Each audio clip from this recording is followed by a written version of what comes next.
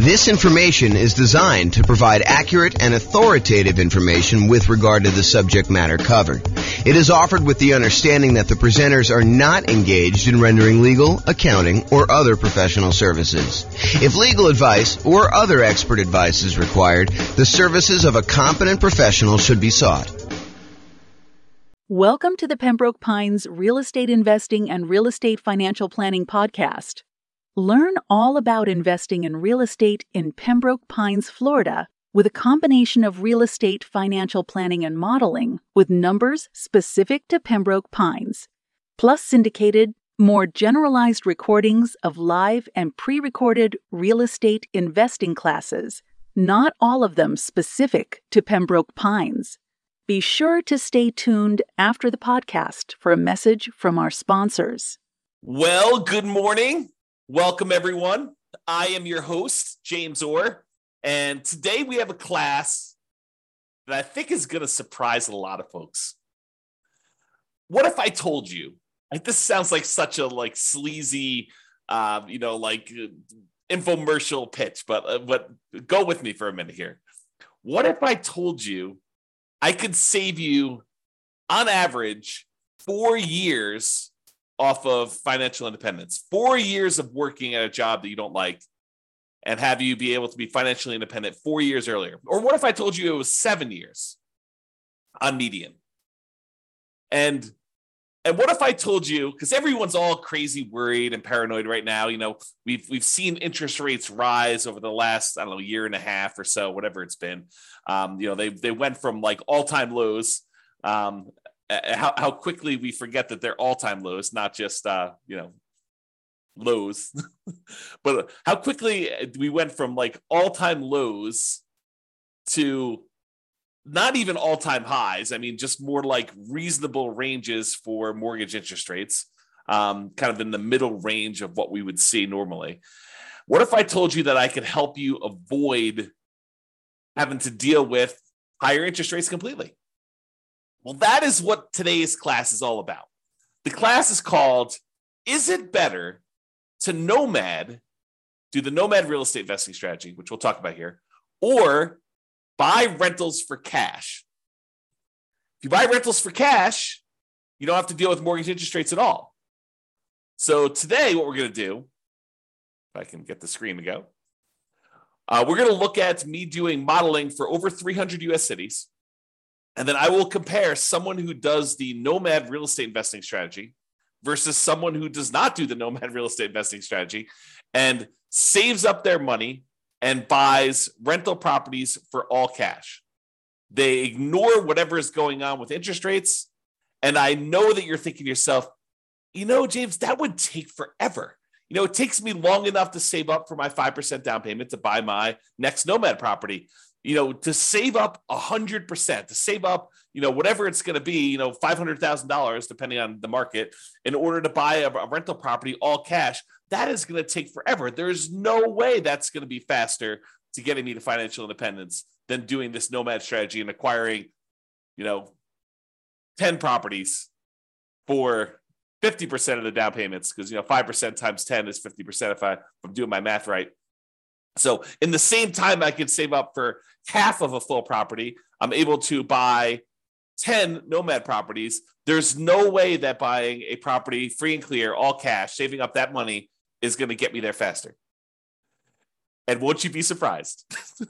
That's what we're going to see today. It's going to be awesome. So I modeled this in over 300 U.S. cities. And here's what we're going to be comparing. In both scenarios, I've made the assumption, and before I even go into this comparison here, I will tell you that assumptions matter.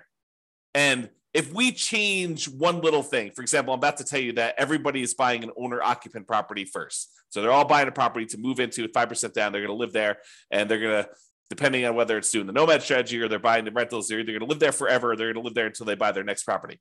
However, what I'm going to point out to you is if we change any assumption, if we say, look, they're not going to buy an owner-occupant property first. They're going to rent, as an example, although it's hard to rent when you're doing Nomad, but they're going to rent the property. That would change some of our assumptions. If we see properties appreciate faster or slower than what we've assumed, that will change things. If we see interest rates go up or down, that will change things. So this is a very static set of assumptions, and I'll let you see all the assumptions I have. I'll give you a link to do that. But in both scenarios, getting back to the actual meat of the presentation, in both scenarios, they're going to be buying an owner-occupant property first. They're going to be buying a property, so they're save up until they have 5% down. Then they're going to buy an owner-occupant property. They're going to live there, and they're going to either stay there forever, or if they're doing the Nomad strategy, they're going to use that to kind of bounce into the next property. Okay, so in both cases, though, whether they're buying rentals all cash or they're doing Nomad, they're both buying an owner-occupant property, moving in there first. With the Nomad strategy is someone basically buying a property, moving into the property, living there for at least a year, then converting the previous property to a rental, moving into the next property with 5% down or 3% down. In this case, we're doing 5%, but moving in there with some low down payment, owner-occupant loan, living there for a year, then converting that one to rental and repeating the process until they have as many rentals as they desire. Okay, so with the Nomad strategy, I'm specifically saying they're saving up until they could buy 5% down owner-occupant properties. They're going to live in that property for at least a year and until they've saved up to buy the next property, because sometimes that's more than a year. It might take them more than a year to save up 5%. And we acknowledge that. We plan for that. We model that in our analysis. And then they repeat that until they have up to 10 properties total, 9 rentals, and then 1 that they're living in. The last one that they purchase, it also happens to be the most expensive property that they purchase because property values are going up over time, is also the last one to be paid off. So that's the last property to become free and clear, because the other properties they paid off, they're all on 30-year mortgages. They pay off after 30 years. The last one they bought is at least 10 years later. And so that one pays off after year 40. Okay.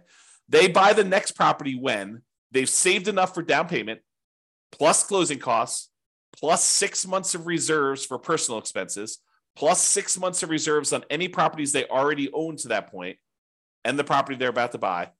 And they can qualify for the loan based on a 45% debt to income ratio. So they have to be able to qualify. We're not just saying, you could buy a property and not qualify you. And you need to have the down payment, you need to have the closing costs, you need to have the reserves.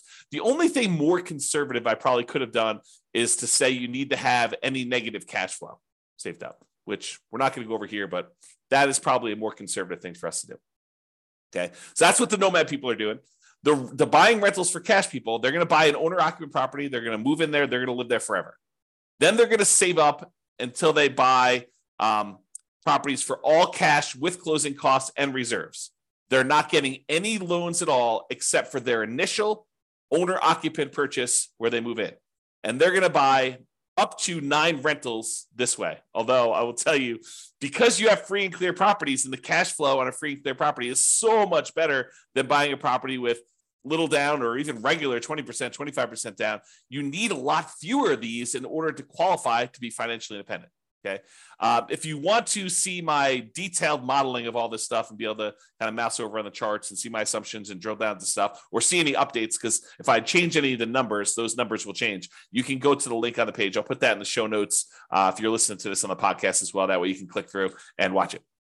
Okay. So one of the things we're going to measure is how long it takes them to be financially independent. The other thing we're going to measure is what their net worth is at year 40. So we're going to arbitrarily pick year 40 and say at year 40, what's their net worth? And also how many months or years it takes for them to be financially independent. And so I should probably define for you what financially independent means to me so that you understand what the math is. So they're financially independent when the income from their investments exceeds their expenses.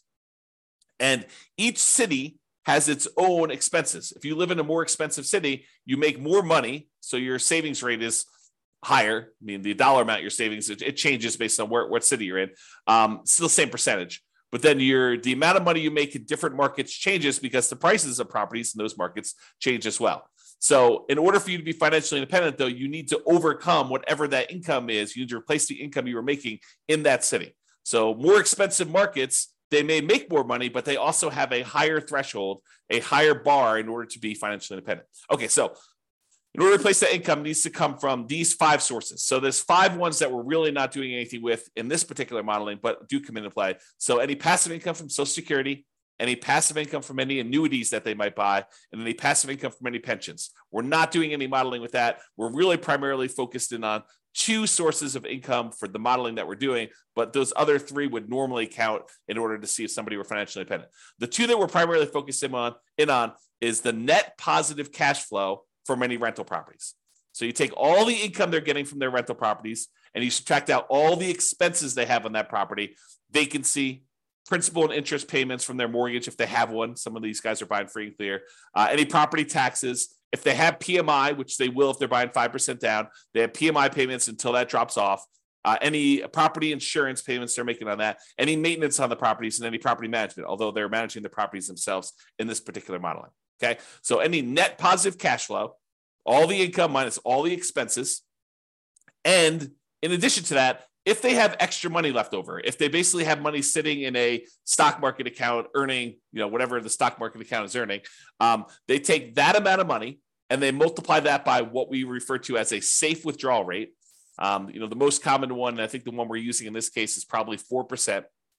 So if they had $1 million in stock, they'd be able to say $40,000 a year of that is contributing toward whether or not they're being financially independent. So we use that too for any extra money they have left over. So if they get to the point where they've bought all their properties, now they have this account balance just growing over time, that would also contribute to them being financially independent. So the sum of all 5 of those things, in this particular case, these 2, net positive cash flow from rental properties and the invested assets times the safe withdrawal rate, plus if they had this going on, which they don't, Social Security, annuities, or pensions, then all of those combined would then see if they have exceeded their income that they had from their jobs. And that is how we would define them being financially independent. Okay, so my assumptions, each city's modeling uses their median, essentially, home price and estimated rents on what the median home price in that market would be. Now, we did not apply any of our optimization strategies. We didn't apply any of the 88 strategies that we have to improve cash flow on rentals.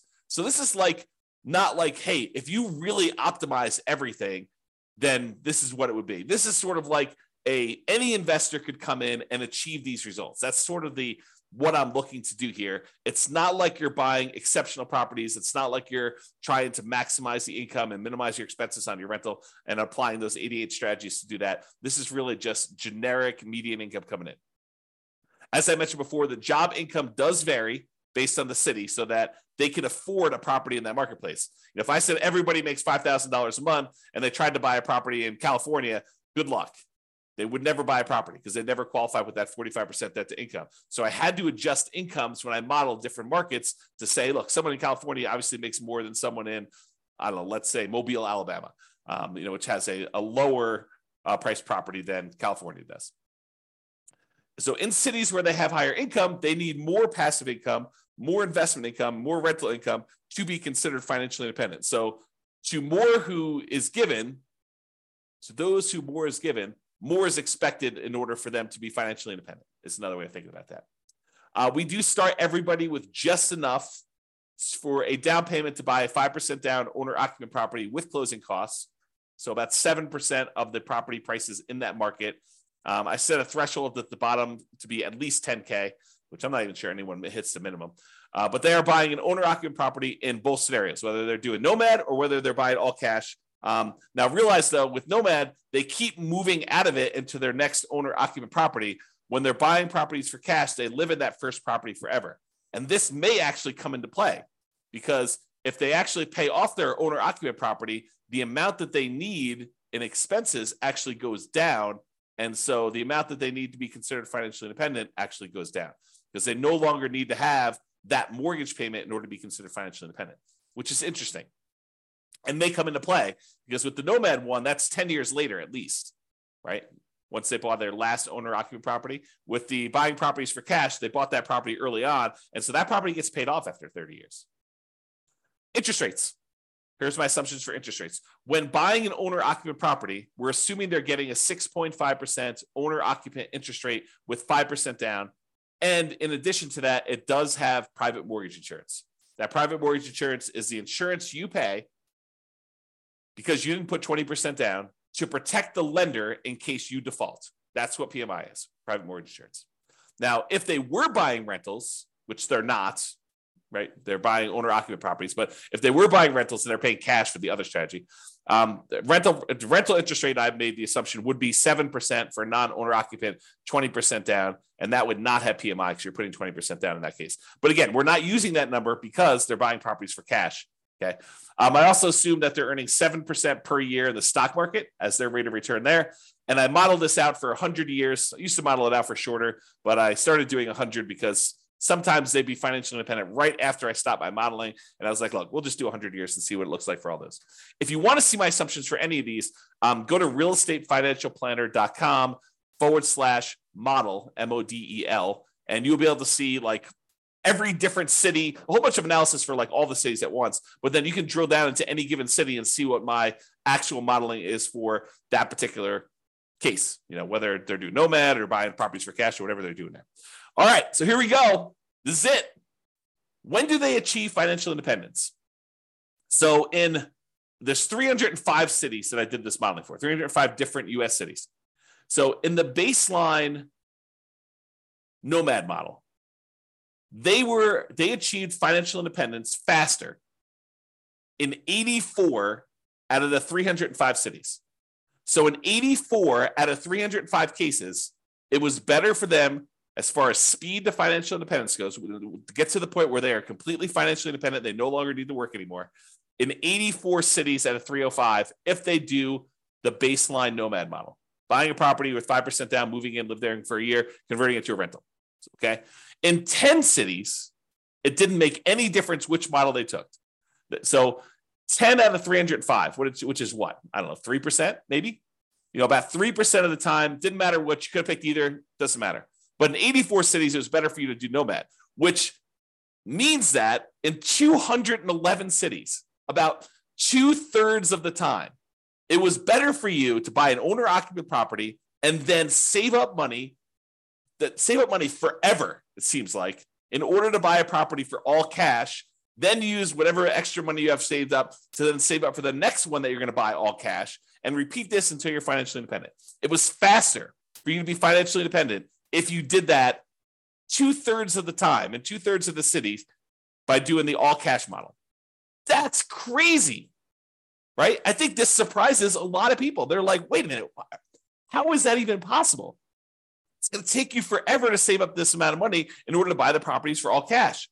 And I'm telling you, it surprises me. But the challenge is this, right? Like, I think a lot of folks, they assume maximize leverage, get into the deal as quickly as you can, get onto the property so that you kind of let your properties appreciate with you. And I'm telling you that is true in about 1/3 of the cases, a little bit less than a third, but about 2/3 of the time with our current economic conditions, my current assumptions, you would have been better off buying rentals all cash 2/3 of the time versus doing Nomad. And, I'm sure we'll do a comparison where we compare, buying all cash to putting 20% down or putting 25% down, or, doing some other strategies in addition to that, like paying off properties early. Like, all of these are coming. And a lot of them are already done if you want to go look on the website to kind of look at them. But you will see classes on this coming up.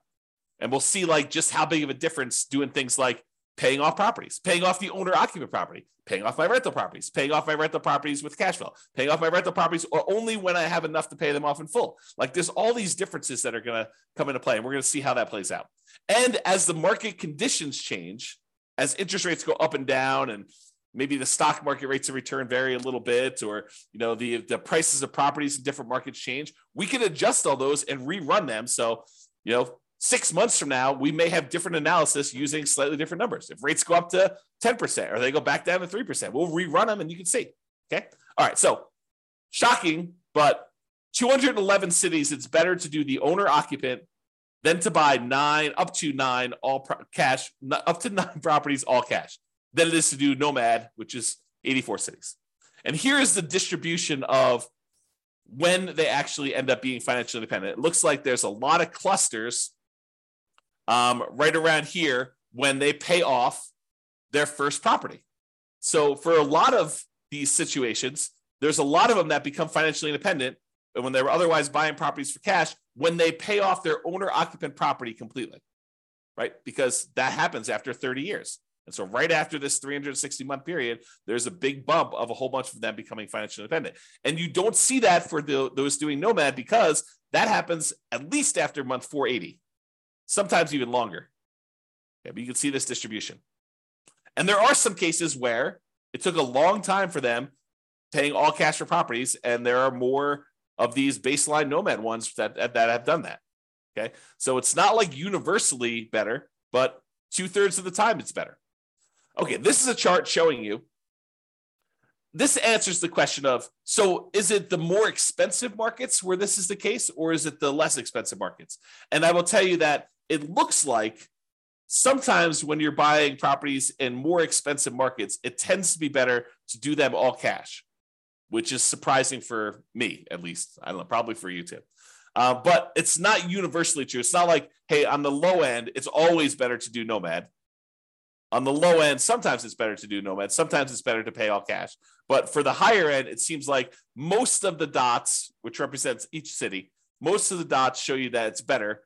It's green when you do the 9 properties all cash as prices get higher. Now, this is an exception. This one's about $1 million, a little bit less than $1 million property prices in that marketplace. And in that case, it's better to actually have done Nomad. But a lot of times it's better, like these green dots over here, as properties get more expensive, it shows you that. Okay. The other thing I'll point out is sometimes it's a lot better. Like over here, it's a lot of months better to have done all cash than it is to have done Nomad, because you can see the distance from this 0 shows you how much faster it is. And so sometimes it's just a little bit faster when they're really close to 0, either side of the line. And sometimes it's a lot faster. Like this is over 100 months faster, which is like what, 8 years, 9 years, 9 times 12, it's in months. So this is about, 8 or 9 years or so faster. And then these are more than that to go ahead and see. Okay. All right.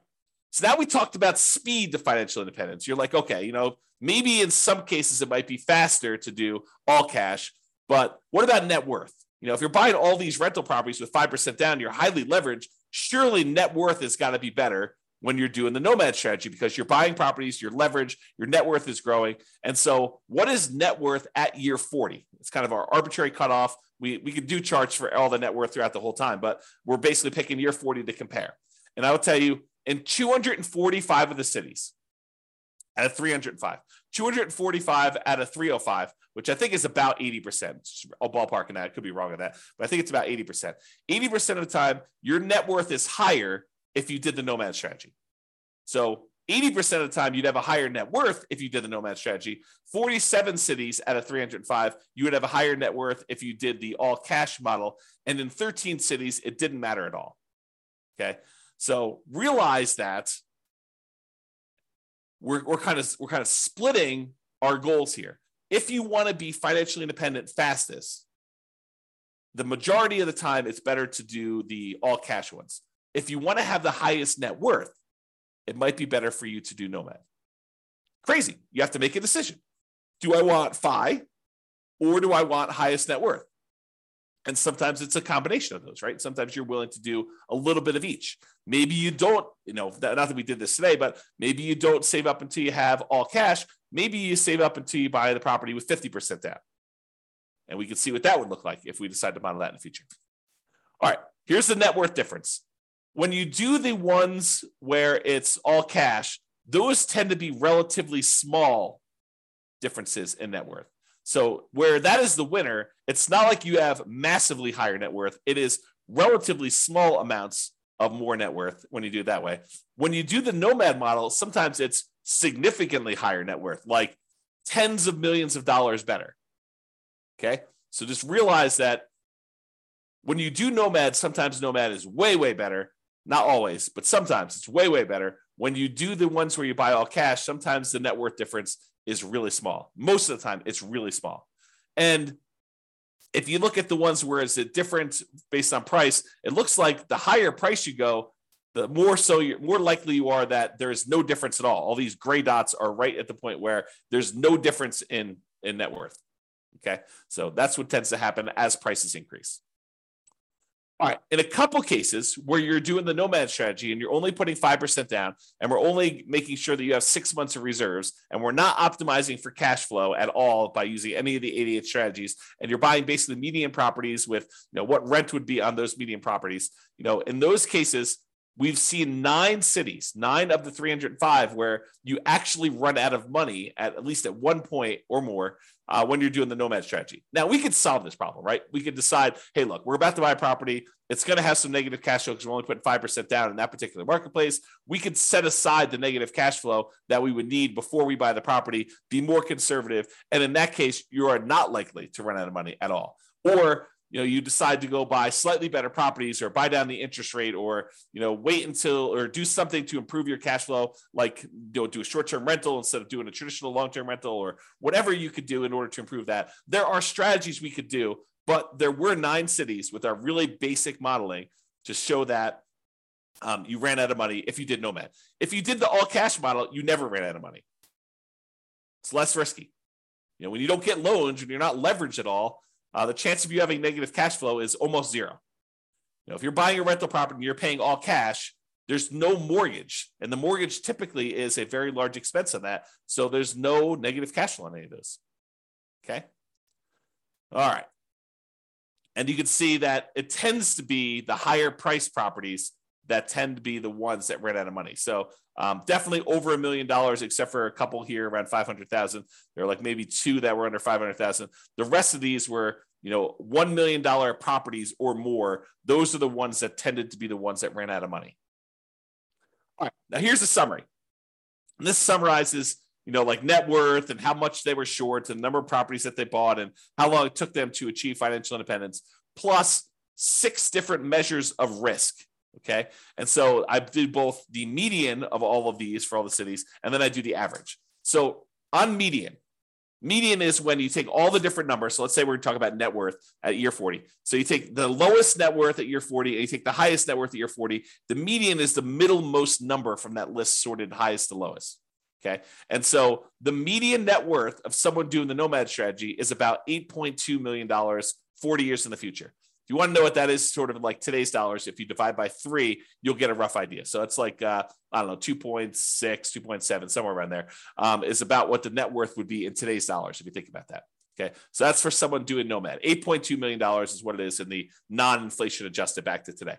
So what was it if you bought the properties all cash? Well, it was 6.8, a difference of $1.4 million. Or another way of saying that is when we look at the median, doing Nomad was 17.5% better in terms of net worth. Non-trivial. I mean, it's not insignificant. 17.5% better for you to do Nomad. If we look at on average, though, Nomad was 30% better because some of them were really, really significantly better. So the average for the Nomad one was 11.9 million net worth. The average for the buying all cash one was 8.2 million. And so that's a $3.6 million difference, or about 30.5% better to do Nomad in terms of net worth. However, let's look at how long it takes someone to be financially independent, the minimum target monthly income in retirement achieved. Okay. So if you did the Nomad strategy, it took you 529 months on median versus 447 months. That's a difference of, on median, the middlemost number of 82 months. 7 times 12 is 84, if I'm not mistaken. 7 times 12 is 84. I think it's 84. So that's about almost 7 years better to do the all cash one. It's about 15%, 15.5% better to have done all cash for achieving financial independence on median. If we look at average, it was 547 months on average, to do Nomad, or 498 months on average to do the all cash ones. Let me take a drink and mute myself. Okay, I'm back. All right, so for the baseline Nomad one is 547 months versus 498 on average, or about 49 months difference. About 4 years on average faster for you to do all cash rentals than it was for you to do Nomad, or about 9% better. Remember at the beginning I said, what if I could save you 4 years off of your, the time you were working a job you didn't love to become financially independent? Well, that's what I'm showing you. On average, it's 4 years faster for you to do all cash than to do Nomad. So if you were planning on doing the Nomad strategy right now with our current economic conditions in all the different cities in the U.S., 305 cities that we modeled, it's 4 years faster for you to save up and do all cash.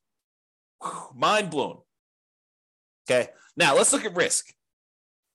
When we look at the median for risk, in all the ways that we measure risk is usually about like how much can rents go down before you have negative cash flow, or how much can prices go down before you have negative equity, or like what's your debt to income rate, your average debt to income for the whole scenario, or what's your average debt to net worth if you kind of want to measure like how much debt load you're carrying compared to your net worth, or your liquidity to your debt to account balance. Like all of those are different measures of risk, and a lot of them include a measure of risk as measured through debt load, like how much debt you have. And then, of course, the number of months of reserves. But in 5 of the 6 different measures of risk, you would have been better off paying all cash. Well, if you think about it, it makes sense, right? You're not getting loans on these properties, so it's less risky to do those types of strategies.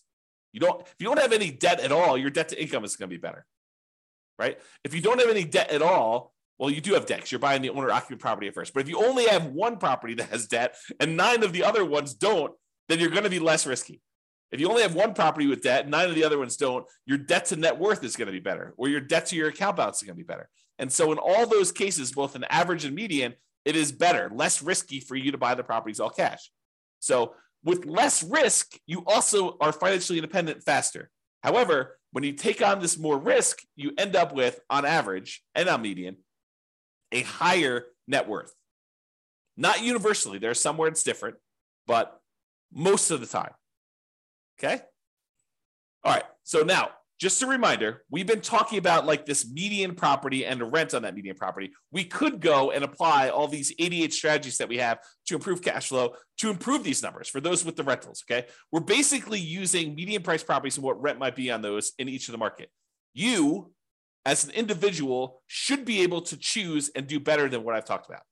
And I do model some of those improvements and the impact and some of the other things we're doing where, I'm saying you're getting better rent or buying at a discount, or, you're buying a slightly different price property or whatever. Now, if you are an expert in your local market and you want to help me improve the kind of numbers I'm modeling in your local market, please do reach out via email, and I can update the numbers in our database, rerun all the scenarios, and get updated versions of both the individual cities analysis and also the aggregate analysis we've done on all 305 cities. So, just reach out to me and kind of tell me, hey, look, James, your numbers you're using for whatever market you're in that you're an expert at are slightly off. They're slightly higher. Be nice, by the way, but they're slightly higher than what they should be, or they're slightly lower than what they should be.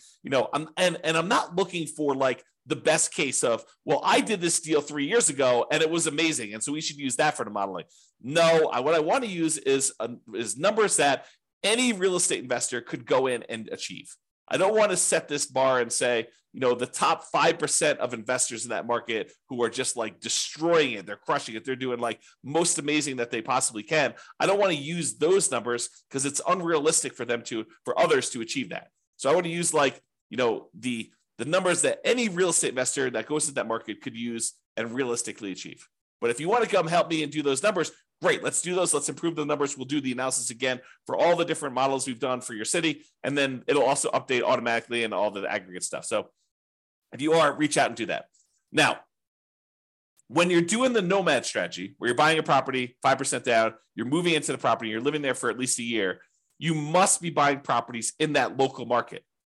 But when we're buying properties all cash, or we're buying properties even with 20% down or 25% down or 15% down, non-owner occupant investment properties, and we're not moving into them, we technically don't need to be buying in those same marketplaces, right? If you live in a really expensive market where the economics of buying rentals are really hard to make work, like you're buying properties where the rent is really low compared to what the price is, and you can't make them cash flow, you don't have to buy in that same market where you live. You could say, why don't I go to another market that has better cash flow economics and buy those properties elsewhere? So if you're doing Nomad, you have to, by definition, do it in your local market, unless you're willing to move markets, and then you're not doing it in that market anyway. But if you're doing it in your local market because you're doing Nomad, you have to be buying properties because you're moving in and living there. If you're doing any other strategy where you're buying investment properties, non-owner occupant properties, all cash, 20% down, 25% down, 15% down, 50% down, 75% down, doesn't really matter. You can buy in better markets and improve your cash flow. So it should be better than what we're even showing. Okay. So I just wanted to point that out as an obvious point, but hopefully it's obvious to you. All right. So in conclusion, in our current market conditions, current price, current interest rates, current rents, in 305 US markets, using what I would consider to be less than ideal median price to rent properties, buying properties all cash, tends to outperform the Nomad strategy for speed to financial independence and lowering of risk. However, you tend to have a higher net worth when you do the Nomad strategy. So your standard of living, another way of saying this is your standard of living in retirement will probably be higher when you do the Nomad strategy. The market does matter though. In some markets, it's better to buy all cash, and in others, it's better to Nomad. Generally, getting loans, especially 5% down, high loan to value, tends to be riskier whenever we measure risk with debt. So it's best if you look at your specific market and apply as many of the 88 cash flow improving strategies as practically possible to improve on your own implementation. And you can go to realestateFinancialPlanner.com/model to drill down into your own city and see this. That's all I got. Hope you enjoyed it. Hope my kind of like sleazy sales pitch of what if I could show you a way to not be working for 4 more years? I mean, I do feel that's true, but I also feel like it just sounds sleazy, right? So I hope, though, that motivated you and you were intrigued, as I was, with this particular modeling of the real estate investing stuff. So this has been James Orr. Have a great day, everybody. Bye-bye for now. With home prices up, mortgage interest rates up, and rents up, but not quite enough to counteract the higher prices and interest rates. Cash flow on rental properties in Pembroke Pines is harder than ever.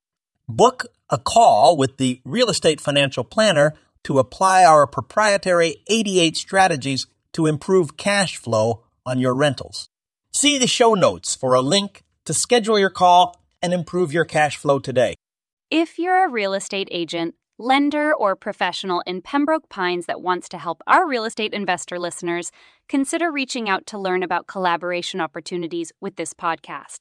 We'd love to add more value to our listeners by having you assist our investors buy, sell, and finance their real estate investments. See the show notes to schedule a call to discuss collaboration opportunities.